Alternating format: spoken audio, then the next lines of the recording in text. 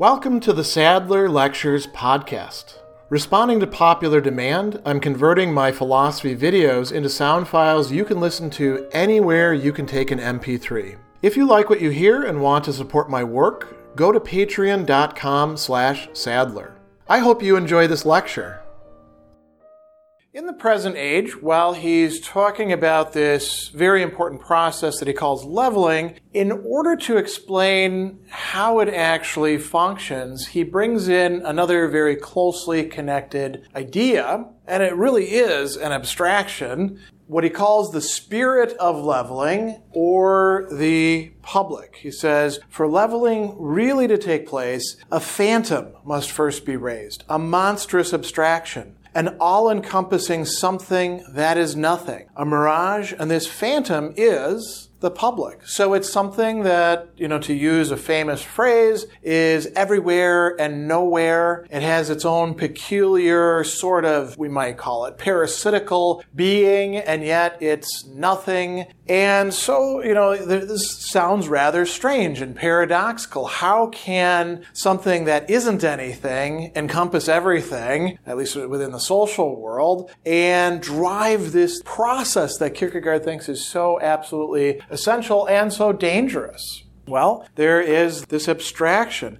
And he tells us that only in a passionless but reflective age can this phantom develop. And he says, with the aid of the press, when the press itself becomes a phantom. Now, it's very important to take into account what he says next, in part because it would be very easy to say, oh, Kierkegaard, you're disregarding how important the public has been in the development of the public sphere and publicity and public opinion and all these things that have driven progress, or at least you can say, well, it's associated with this institution or these people. He tells us, okay, sure, there is no such thing as a public, as he's calling it, in spirited, passionate, tumultuous times. Even when a people wants to actualize the idea of the barren desert, destroying and demoralizing everything. Why? Because there are parties and there is concretion. And he says in such times, the press will take on the character of concretion in relation to the division. So, if we think about our own times where, the press is divided among all these different sort of orientations and factions, you could say that Fox News is not actually the public in the sense that Kierkegaard is talking about, nor would be MSNBC or a sort of left-wing publication like Jacobin.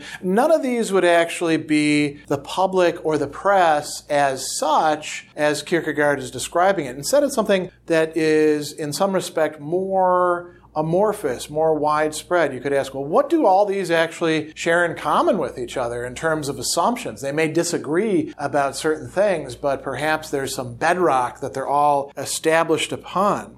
And he tells us that just as sedentary professionals are prone to fabricating fantastic illusions, so a sedentary reflective age devoid of passion will produce this phantom if the press is supposed to be the only thing, which, though weak itself, maintains a kind of life in this somnolescence. The public is the actual master of leveling. For where there is approximate leveling, something is doing the leveling. That is, when something is a concretion, he's talking about something, an institution, an organization, a class, that's doing the leveling. It's not yet the public. He says the public is a monstrous non-entity. So it develops with the aid of the press. The press can be a phantom like it. And he tells us that you really can only have the public in modern times. And in some respect, we think about the development of the public sphere as one of the key ideas one of the key features of modernity, right?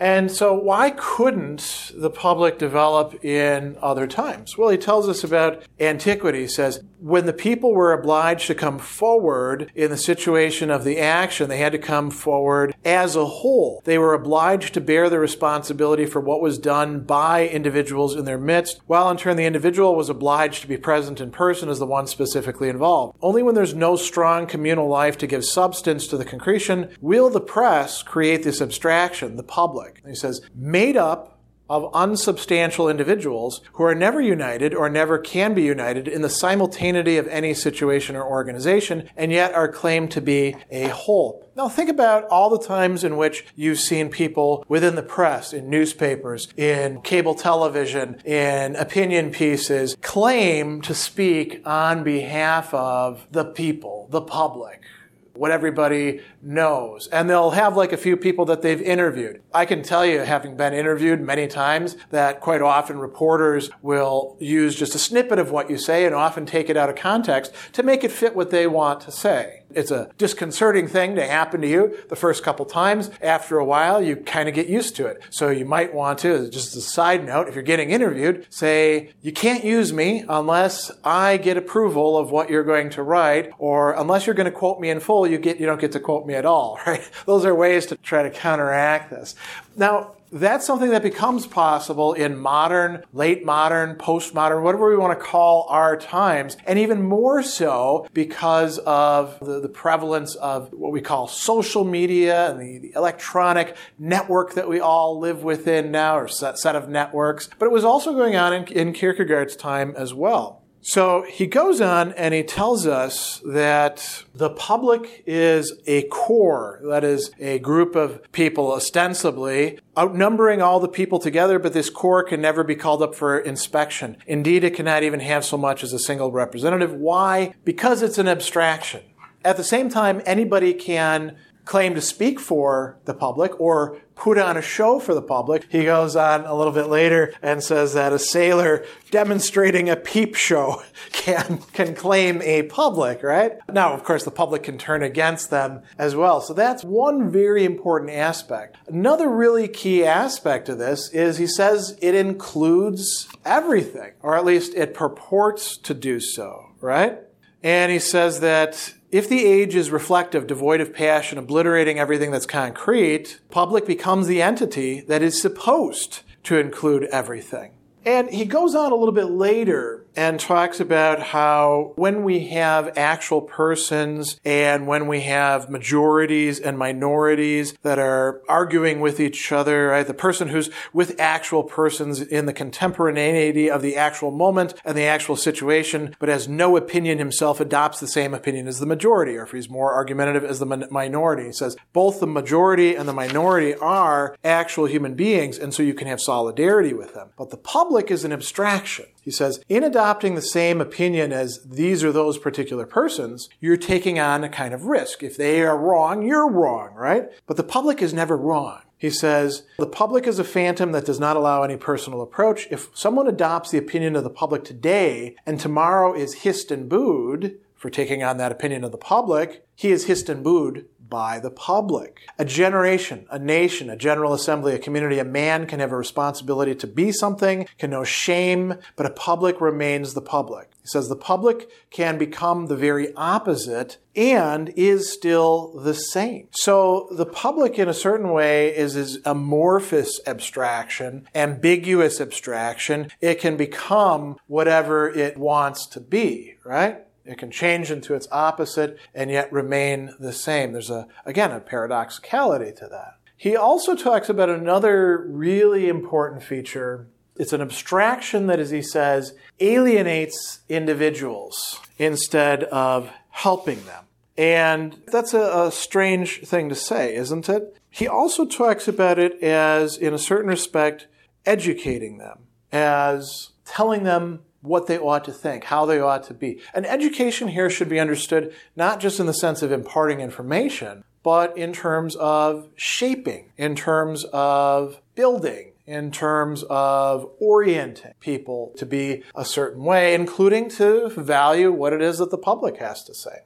Another key aspect of this, he talks about, well, how do individuals actually get into this? And he talks about nobodies. So he says that the public is not a people, not a generation, not one's age, not a congregation, not some particular persons. These are concretions. And then he says, yes, not a single one of these who belong to a public is essentially engaged in any way. For a few hours of the day, he is perhaps part of the public. That is, during the hours when he is a nobody. Because during the hours in which he is the specific person he is, center of agency, responsibility, accountability, right? He doesn't belong to the public. Composed of some ones such as these, of individuals in the moments when they are nobodies, the public is a kind of colossal something, an abstract void and vacuum that is all and nothing. So it is, in a certain sense, parasitic. You can't have a public without having people and having individuals. But those individuals can each of them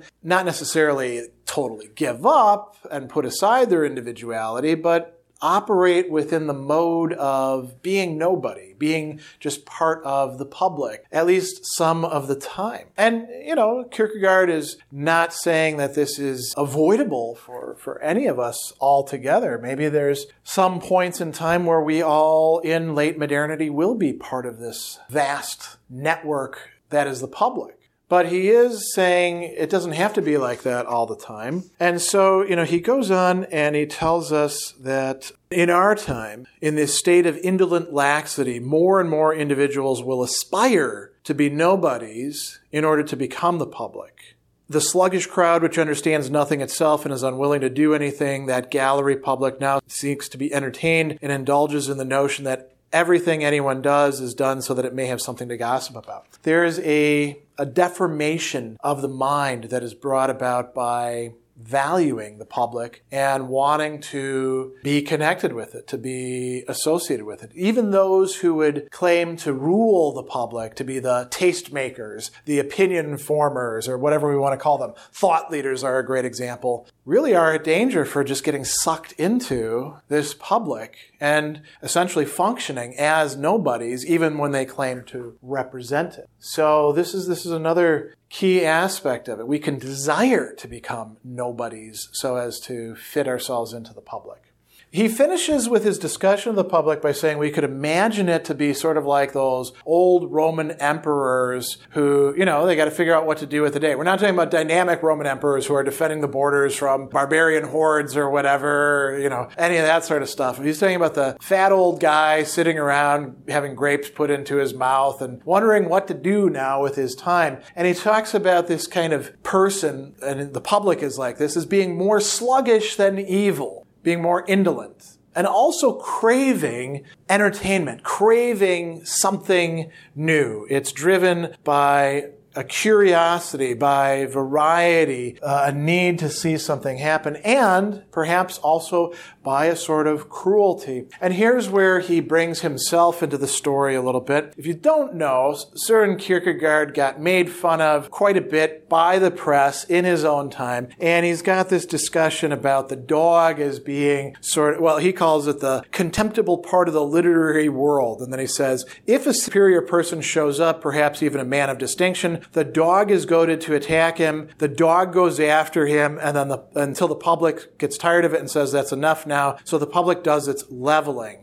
The superior one has been mistreated and the dog remains a dog that even the public holds in contempt. In this way, the leveling has been done by a third party. The public of nothingness has leveled through a third party that in and through its contemptibleness was already more than leveled and less than nothing. And he says the public is unrepentant because the public didn't do it. The dog did it, right? Just as he says in households, somebody knocks over something, oh, the cat did it, right?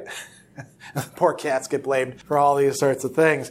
And so this is another place where if we get away from Kierkegaard himself and we think about what he's talking about here, the things that are concretions, that are still driven by associations of individuals, can become part of this process of leveling in what they're doing for the public. When somebody is essentially torn down within today's media, although of course today's media is quite polarized, this process of leveling is taking place in the way that Kierkegaard is describing it. So the process of leveling in the present age is, in fact, being driven by and taking place through the medium of this abstraction, which is, you might say, living rent-free in all of our heads and hearts if we allow it to, the public and its closely associated phantom of the press. Special thanks to all of my Patreon supporters for making this podcast possible. You can find me on Twitter at Philosopher70, on YouTube at the Gregory B. Sadler channel, and on Facebook on the Gregory B. Sadler page. Once again, to support my work, go to patreon.com/Sadler. Above all, keep studying these great philosophical works.